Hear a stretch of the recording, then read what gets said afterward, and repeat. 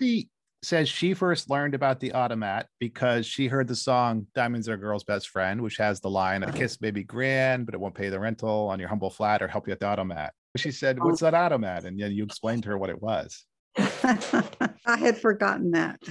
We're talking today with Lisa Hurwitz, director of the Automat. And I had a chance to speak with my mother-in-law, Allison, about how she went to the Automat as a young girl with her sister and her mother. I was probably between 6 and 10 years. This is the 1940s. I was born in 40, so Okay. I'm no later than 1950. It was in Manhattan, I think on the north side of West 57th Street, but that's only a guess. I don't think we went very often. We didn't get to Manhattan very often. And where we were in our lives was we didn't have much money. It was like a special treat. And I remember that I loved the Automat. I'm not going to say it was magic because I knew better. I could see the ladies back there. I had to go to my older sister who helped me out a lot because there's a lot I didn't remember. And she says, all I remember is that you and I would put nickels in a slot next to a little glass door. My memory was that I would always get creamed spinach. And then she says, Mother preferred to go through the regular cafeteria line and get a vegetable plate. And there was a booth where you could change other money into nickels. Was this the first time you had cream spinach? I would guess most likely that this would have been the first time I got a little dish of cream spinach. One thing about the Automat, one time we went to a Chinese restaurant and I could only eat the rice. I wouldn't eat any of that Chinese food. So I must have been didn't like new foods. I only liked the foods I liked that I was used to. And I'm sure the Automat would have been an ideal place because you could see the food. You had choice too, like you would choose. I would have my nickels. I could get what I wanted. I could see what I was going to get and I could make my own choices. I loved the format.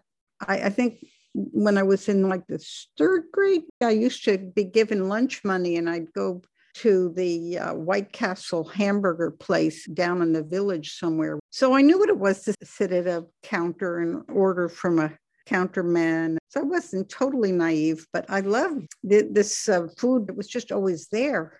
If you put in your money, there was an impersonal quality to the transaction. You were not asking somebody to bring you food. You were just finding it there. Maybe I liked impersonal transactions better. The way you describe it sounds to me like a progenitor to the digital age, the internet, where we do everything without the personal interaction. Well, yeah, yes, probably true. And then at some point you stopped going. Did you stop going because you grew out of it? Once we moved up to the Upper West Side, my mother was married for the second time and there was more money and we would go out as a family. We'd go to a restaurant. I wasn't happy going out to dinner. Sometimes the food was very good. Right. But if I said to my mother, there's this show I really want to watch on TV, can I please stay home? The answer would be no. If they still had automats today, I'd be going to them. Yeah, the last one closed in 1991. That was longer than I would have guessed. Allison's account of her and her family's visits to the Automat reflect a lot of what you'll hear in this conversation and see in the documentary. Consumer choice, comfort food, and the eventual decline of the Automat due to changing mores and changing economics and demographics. You can see the Automat at the Film Forum in New York starting February 18th and at the Laemmle Royal, the Laemmle Town Center, and the Laemmle Playhouse in the Los Angeles area starting February 25th. Go to automatmovie.com for more screenings. Coming up, my conversation with Lisa Hurwitz about her new documentary, The Automat. If you like this conversation, please do follow us wherever you get your podcasts. Lisa, welcome to Top Docs. Thanks. Just to start, can you just tell us what the Automats were? The Automats were these cafeteria restaurant establishments of the 20th century where people would congregate and put coins in slots and take food out of little glass windows. The Horn and Hardart Automats were in New York City and Philadelphia. They are one of the largest restaurant chains in American history of its time. They were the largest, and then they lost that position to McDonald's. And the phenomenon lasted almost 100 years. So let me ask you a version of the question that Mel Brooks asked you in the film. The Adamats are associated with New York City and Philadelphia. You're a native Angelino. You were living in Seattle when you started this project. At the risk of embarrassing you, I believe you literally were still in diapers when the last Automat closed 30 years ago in 1991. How did you get interested in this subject? I was in diapers, and I'm not ashamed of it. I wish someone had brought me and my diaper to the last Automat.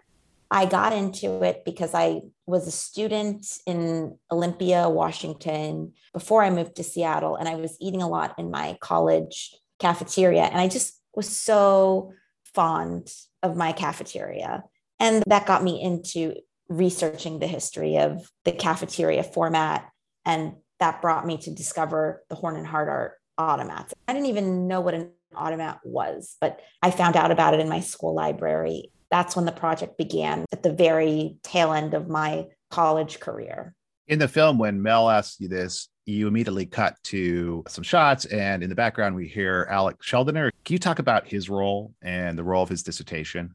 In my initial research in my school library, I was consulting with a librarian, and she was trying to help me find as much stuff as possible. And we didn't have all that much in our library. And she found that there was a PhD dissertation on the subject that she could request for me through the interlibrary loan. And so she did. And that's when I learned about Alec and his dissertation.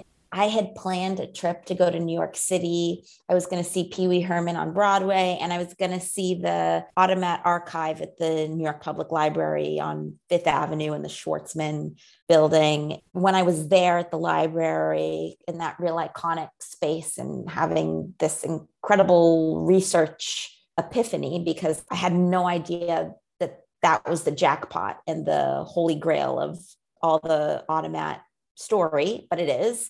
I remember I stepped out of the research room and I called Alec. I remember just talking to him in the hallway of the New York Public Library. And I was kind of like, hey, would you do this with me? He's a pretty alternative kind of guy and was enthused by the idea, and also enthused that he didn't have to do the heavy lifting, because after you spend so much time doing Automat stuff, he was ready to move on and very happy to be able to pass the torch to me. I think he was tired of doing interviews. He was just the world's go-to person. And people love talking about automats to this day. He has said to me, I'm glad that now you're going to be the point person moving forward. We like to discuss openings on our show. It can be challenging, and also because they set the tone for the rest of the film. Here you start by showing the view from the window of a car. It's way down Highway 209, which is a road that traverses a rural part of Ulster County, New York. That's probably seen better days. As you make your way, we hear Mel Brooks on the phone. It's not clear that the call is actually happening at that moment. He's asking about the project, how it began, how it blossomed, how it ended. And as he summarizes it, and he talks about the little nickels, the little windows. That's the big thing. You got to get that in there. He'll give you his time. He'll write a song, and you ultimately arrive at this warehouse in Ellenville, New York. And we see you unearthing this trove of machinery from the Automat. And then you cut fade to a historical black and white image of someone putting in a nickel, opening the door, retrieving some food. And then we hear Mel's full voice, no longer on phone, begins to reminisce. He talks about what the Automat was, mechanism, and a little bit of heaven.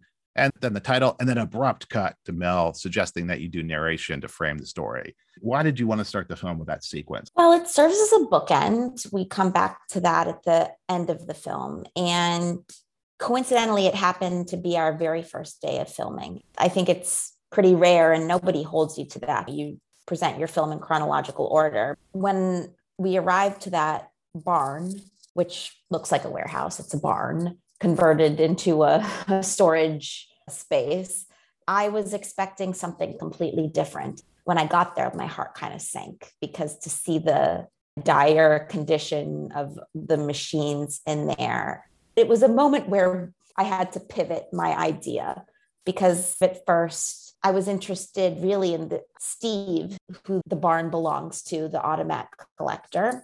I just thought it was so amazing that he was preserving the automats. Steve is Steve Stallman, an architectural restorer. So the story kind of shifted for me, or my interest shifted. I wanted to now know what happened. How did we get to this giant, glamorous empire now being contained in this barn, and this is all that's left? How do things fall apart, and what really happened here?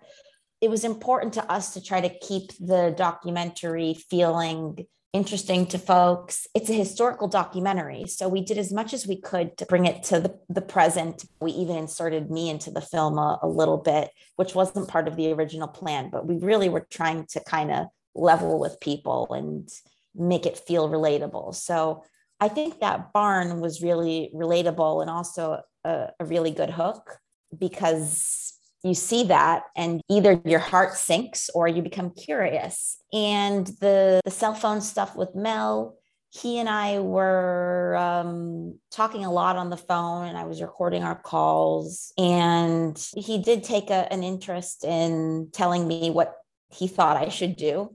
He wanted to help, as you see, he did. Mel Brooks is a huge character in the film. He comes in reminiscing about the Automat. He even provides an original song. He sings at the end, accompanied by an orchestra. I was struck by how much advice you see him giving you. And, how did he get involved in this, and what was his role? When I was living in Washington, I helped running this 1920s movie palace, where I was a 35 millimeter projectionist. I was directing the town's film festival. I was a board member. And we had a guest, Carl Gottlieb. He was there for a screening of Jaws 3D. He was the writer of the film. We became Facebook friends after that. Carl is in that circle, that Carl Reiner's circle. Carl Gottlieb had co-written The Jerk with Carl Reiner. And so Carl Gottlieb had seen my Kickstarter campaign on Facebook. And so Carl sent me a Facebook message saying, the Automat was such an important place for me. I'm so happy you're doing this. I'm actually having Chinese food with Mel Brooks tonight. Would you mind if I mentioned your project to him? Well, apparently that went over very well, and Mel just kept going on and on during dinner about the Automat. And so that was how I ended up getting introduced to Mel. And he was very generous, immediately not knowing me from Adam, to want to help. It was like this grandfather type vibe. I look young, I'm relatively young. And honestly, I really didn't mind it, because first of all, I think it was funny for the film. Maybe for somebody else it would be annoying, but I liked it. It's kind of a compliment when somebody gives you advice, even if it's unsolicited. You also interviewed the late, great Carl Reiner. You interviewed him and Mel separately, but they constantly anticipate what the other will say, chocolate pudding pie. You really capture their lifelong collaboration and friendship. Oh, thank you. Well, they were supposed to be interviewed together, but I think it worked better this way. It was really coincidental how the two of them finished each other's sentences while not even being interviewed together, and how their interviews would correlate with each other. They were talking about the same foods and saying, oh, Mel liked this. Oh, Carl liked this. We're talking about something that they experienced so many decades ago, but that they still remember so clearly. Horn & Hardart were restaurateurs. I believe they opened some baked good shops in Philadelphia. They saw this automated dining system somewhere in Northern Europe, picked it up, and actually just brought it to the US. Do I have that right? You do. That's crazy, right? Mel calls the Automat an insane paradise. They look like these very impressive establishments with the Art Deco exterior, some Art Nouveau touches within, capturing that Viennese coffee culture vibe. Lots of marble, chrome and brass machinery. Can you talk about how you really try to capture that sensual experience of the Automat? You're working in a visual medium. How did you try to capture that real sense of what people experience when they went into an Automat? My original idea for how we were going to capture it was by interviewing experts. And in the end, a lot of these experts didn't even make it into the film. Mel Brooks with his, I don't know, is Mel Brooks a comedian? Is he an art history expert? Is he a culinary expert? I don't know, because he seems to wear a lot of hats in the film. When we just had people like him serenading about the glamour of the place and how gorgeous all of the elements were. And then there's just such an abundance of archival. We did a really good job of tracking down as much as we could and putting in the best stuff. I knew from the very beginning that it was a kind of a rich subject matter that had a lot of visual assistance available. And that was part of why I decided to move ahead with the project. I felt like I would be able to be successful with this. I knew that it was a topic that people were super interested in, that had a wealth of materials available, had people alive still who could talk about it. And then in the end, kind of something that it's not so much a visual thing, but it really helps make the visuals come to life, was our incredible orchestra and our score that was written by Hami Mann, who is one of Mel's composers. He composed Robin Hood Men in Tights and Dracula Dead and Loving It. And that goes back to being in Seattle. Hami and I were neighbors in Seattle. Hami had left Hollywood. He'd been in Hollywood for a long time and was ready for a change of pace. And now he's a film scoring professor in Seattle. He did a great job with the score and the graphics capturing the experience, I think. We were going for an old Hollywood movie kind of vibe. He refers to the type of music that we ended up with as gentleman swing. Some of it is Great American Songbook. Mel's song is definitely Great American Songbook. We also did some motion graphics type stuff where we lit up automat marquees throughout the film. It would have been great to have been able to do more animated sequences, but it was just pretty cost prohibitive. Fortunately, we had really great material to work with. We had like amazing images and archival film of beautiful automat interiors and exteriors. So one of the things that the fans of the Automat note is the inclusivity of the space. So people of all economic backgrounds, social strata, ethnicities, religions, immigrant, NATO, gender, race, gathered in one place, often sharing the same tables. Lisa Keller, who's written a lot about public spaces and now is the editor of the Encyclopedia of New York City, compares it to the New York City subway and the ways it brought people together. How were the Automats so successful in this regard?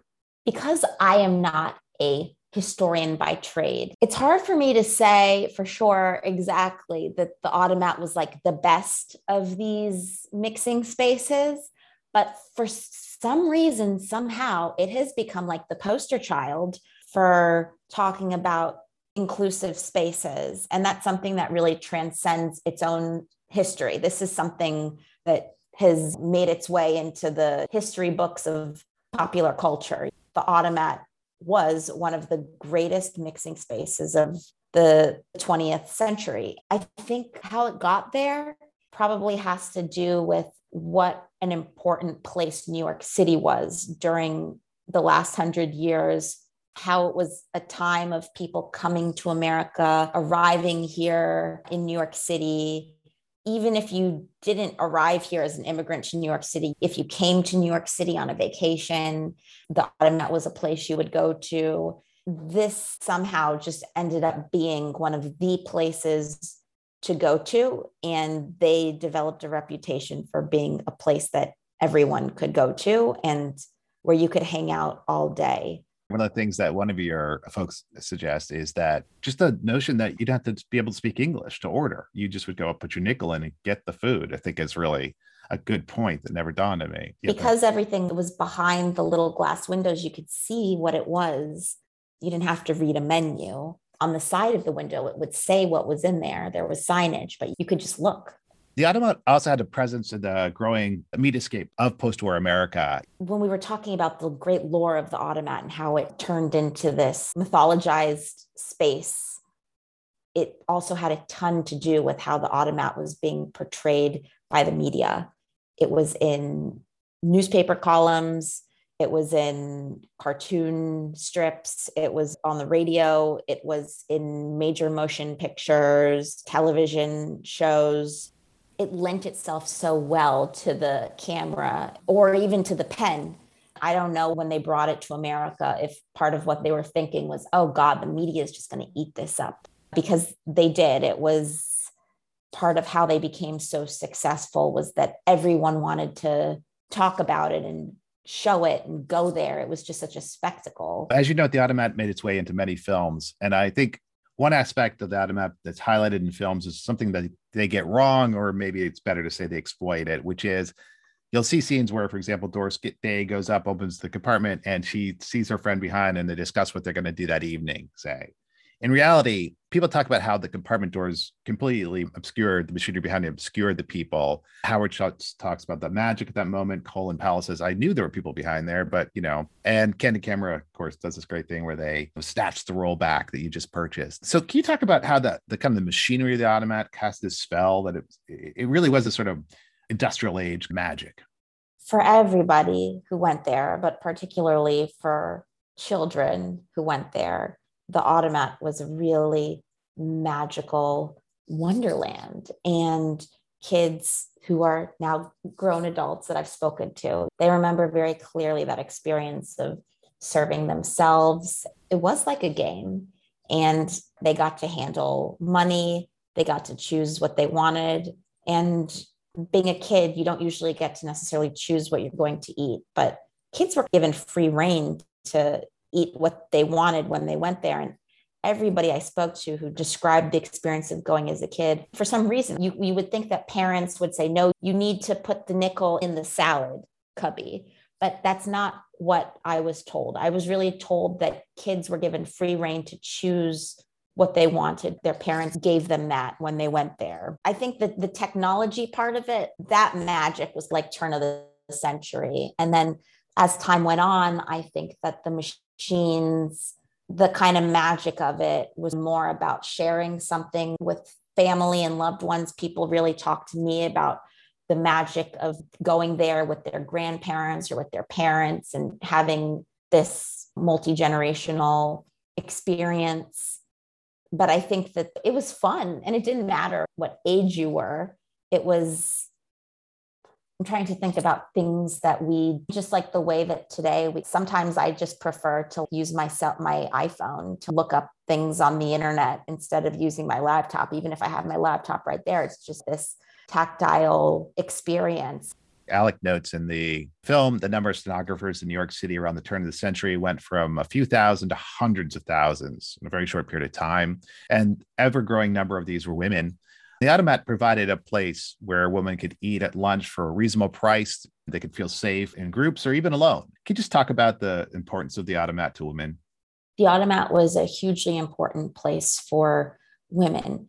It should be noted, though, that there were lots of these kinds of cafeterias popping up at that time around the 20s in New York City, where women were going. There was also the Child's Cafeteria chain, which was a huge competitor of Horn and Hardart. However, the thing is, most of those cafeterias didn't survive the Great Depression, which was a time when Horn and Hardart was doing some of its best business because their prices were so low. They had such an immaculate reputation. Everyone with the limited money that they did have, that's where they were choosing to go. And so Horn and Hardart, its competitors were just dropping like flies. But they were a place where women could go without a man, a place that was affordable to go to, that was clean, that was pristine, tasteful.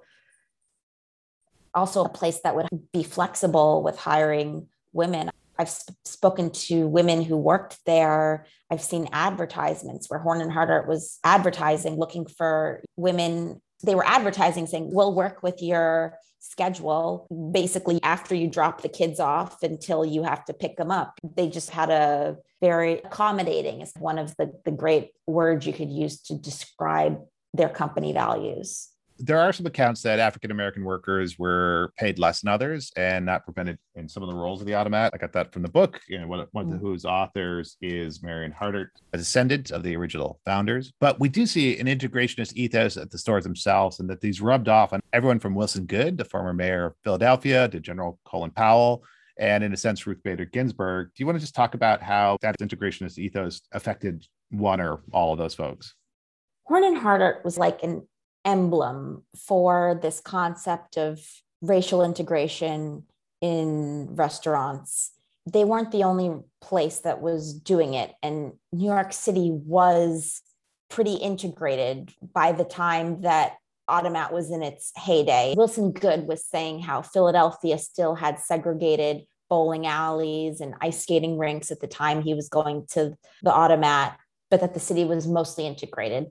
But the thing is, it really just became a symbol for integration because it was such a major restaurant chain, and it was a place you would go so often. And it was a place that, as the mayor expressed, it made you feel dignified as an African American to be going there. That was one of the great things about Horn and Hardart in its heyday. They offered a really wonderful experience at a very low cost. Ruth Bader Ginsburg, in her interview, she talks about how the Automat is a reminder that we're in the great USA, quoting her, with people of all backgrounds from all walks of life. So Goode says that really the foundation of the first African Americans who took political power in Philadelphia, they actually met above the Automat. It was literally the place where a lot of the thinking around how do we actually take control of the city happened. They were on the second floor of the Automat. Right. It was their meeting spot to go to the Horn and Hardart and to plot their movement. Let's talk a bit about the decline of the Automat. I think you do a really great job of portraying the forces that brought down the Automat. Deep demographic trends exacerbated by poor strategic choices. So let's start with some of the trends, the move to suburbs, changing gender roles, frozen foods. What are some of the trends that led to the decline of the Automat? After World War II, it was a time of prosperity, especially in comparison to the Great Depression, which was a time where the Automat was thriving. It was a time when everyone felt they were all in this together and everyone needed a place to go. And everybody was struggling for the most part. And as Lisa Keller mentions, the Automat was a warm, welcoming place in the worst of times. But in post-war prosperity, people had more. People also were choosing to leave the city to move to larger homes in suburbs. They began commuting into the city. And that posed a huge problem because people weren't eating 3 meals a day in the Automat anymore. And this is also kind of hard to understand today, but people would go eat there 3 times a day, but people left. And so business declined. When people left the cities and stopped living on top of each other, people didn't want to do that anymore. They had the luxury now of choosing not to. They also didn't want to sit at communal tables with strangers anymore. And that was a core part of the cafeteria format and the Automat style. Tastes in food were changing. This kind of American comfort food was not the most popular cuisine at the moment. People were willing to spend more on food. It was a little bit of a turnoff how relatively inexpensive the Automat food was. Eventually, the world wasn't enthused by the Automat anymore as a dining format. It was very technological, state of the art for 1900, but by the 1980s, it was old fashioned. With fewer people there, Horn and Hardart really needed to gracefully downsize. They really weren't able to. They were kind of locked in a lot of ways. They were locked into these long leases. They were locked into having these giant commissaries in New York and Philadelphia with a really high capacity for food production that they didn't fully need anymore. They were not able to scale back gracefully. Wondering why you chose to put in the commercials. One is of executives in a boardroom fretting about the price of coffee.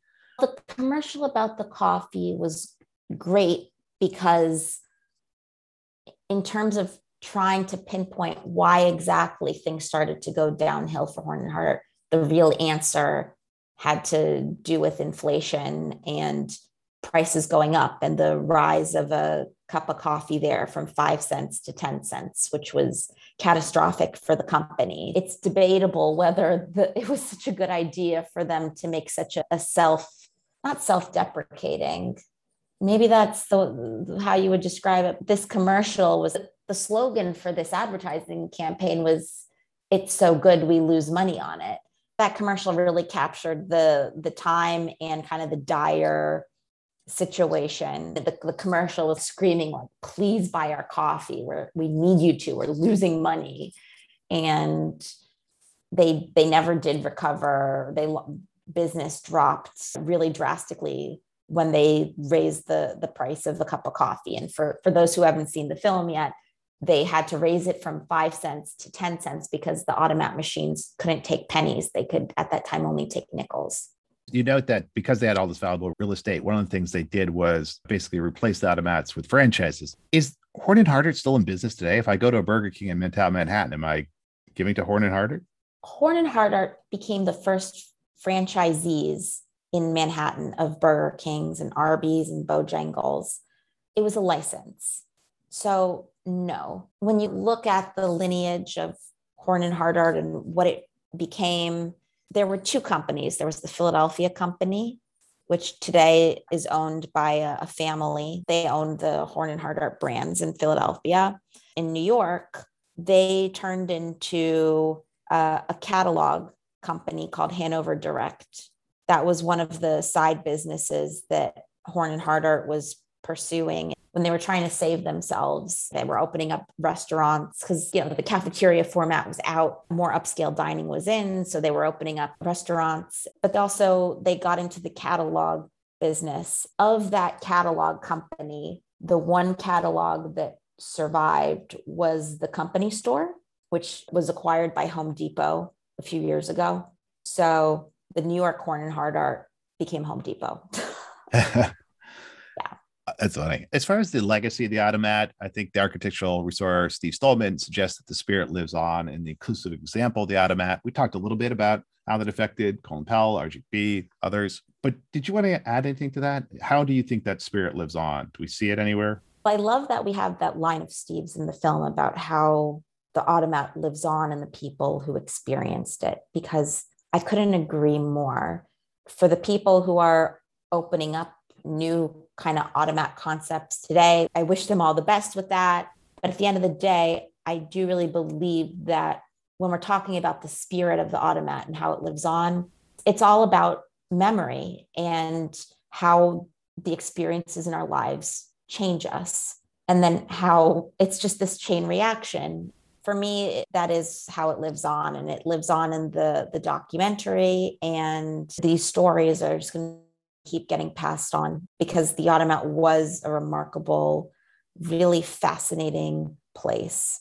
Another way it lives on is very tangible, which is in Starbucks. I'm beginning to see a Seattle pattern here. So Howard Schultz, not quite the founder of Starbucks, but arguably the driving force behind its success, tells about how he came to New York at 10 years old, went to the automat, and he said became a merchant. I think he said that very day. He has sought to be a storyteller, trying to create the romance and the sense of discovery that he saw that first day.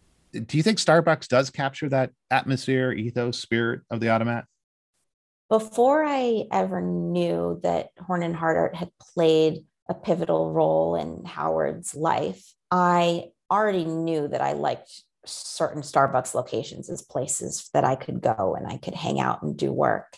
Steve, when I interviewed him, it was the very first day of filming. We went up to his barn to film. And then when I asked him how the automat lives on, and he says, in the lives of the people who went there and maybe Starbucks, it wasn't like a line that we had flagged as, oh, we want to put that line in the film.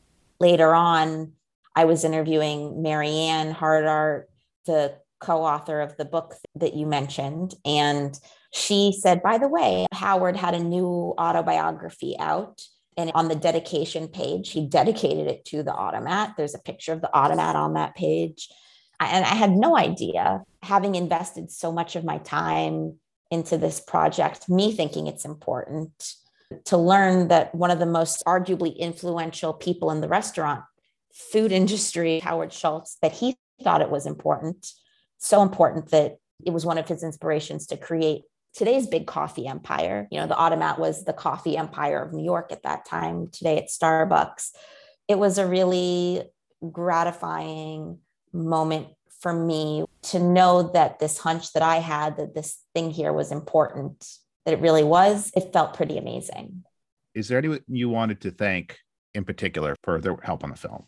If I could thank only one person, it would be my mom.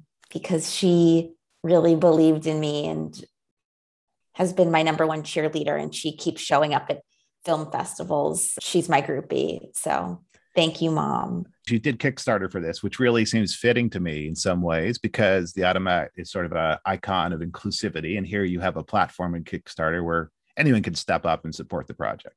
The Kickstarter was a huge launching pad for us. It helped us find a base of support, not just financial, but these became like our people. We have a very vibrant Automat group on Facebook. It's just facebook.com/the Automat, the movie. These people, they've become friends. I wouldn't have imagined that I'd be one of those people someday that's saying, oh yeah, I'm meeting people off the internet. Kickstarter, it's a pain in the butt. It's stressful. It's kind of, demeaning, begging people for money, but it helped us out a lot. It really got us going. Let's talk about some of the dates. February 18th, the Automat will be at the Film Forum in New York. And also February 25th at the Laemmle Royal in Los Angeles. And you'll be doing Q&As at both these. Yes, we will. And then we've got more screenings at automatmovie.com. Alex's dissertation was called Trapped Behind the Automat: Technological Systems and the American Restaurant, 1902 to 1991. And the book is The Automat: The History, Recipes, and Allure of Horned Hardert's Masterpiece. And it's by Lorraine B. Deal and Marion Hardert, who you interview in the film and who are just lovely and delightful. Nostalgia sometimes gets a bad name, but this is a wonderful nostalgic film. It not only captures the essence of the experience going to the Automat, but it explains the important role that the Automat played in American culture, consumer culture, but in the broader democratic spirit of the United States. Congratulations. I know this is your first feature documentary. You really nailed it, and I can't wait to see what you're doing next. Thank you. I like what you just said about how nostalgia gets a bad rap sometimes. I think it's really important and healthy to reflect back. Ideally, when we look back, it somehow changes us or is a transformative thing. I really am pleased that our film, I know that when people watch it, whether they experience the Automat or not, it does make them think. And I think it leaves people, even people who didn't go there, I think it leaves them a little nostalgic. And I think they want to carry that nostalgia forward. For me, one of the great takeaways of the film, and that I think other people are taking away, is the value in creating wonderful things. I hope that as a result of seeing the film, it might spark some new ideas for people about incredible things that they can create. Lisa, thank you for your time today. I really appreciate it. Do you have a hidden gem, a film that you don't think gets the attention that it should? It's hard to name only one, but I think I would pick AKA Doc Pomus, which was directed by Peter Miller. It was a very influential film. For this film, it was a historical documentary that really, it moved me, and it got me interested in a subject matter that, frankly, it's not something that I would normally be interested in. The topic was one of the most prolific songwriters of the past century, who was a Jew with polio. He lived an incredible life. It really did justice to this topic and brought it to life in a way that I wouldn't have thought possible, and it became an important point of reference. The director, producer of that film is actually one of my consulting producers.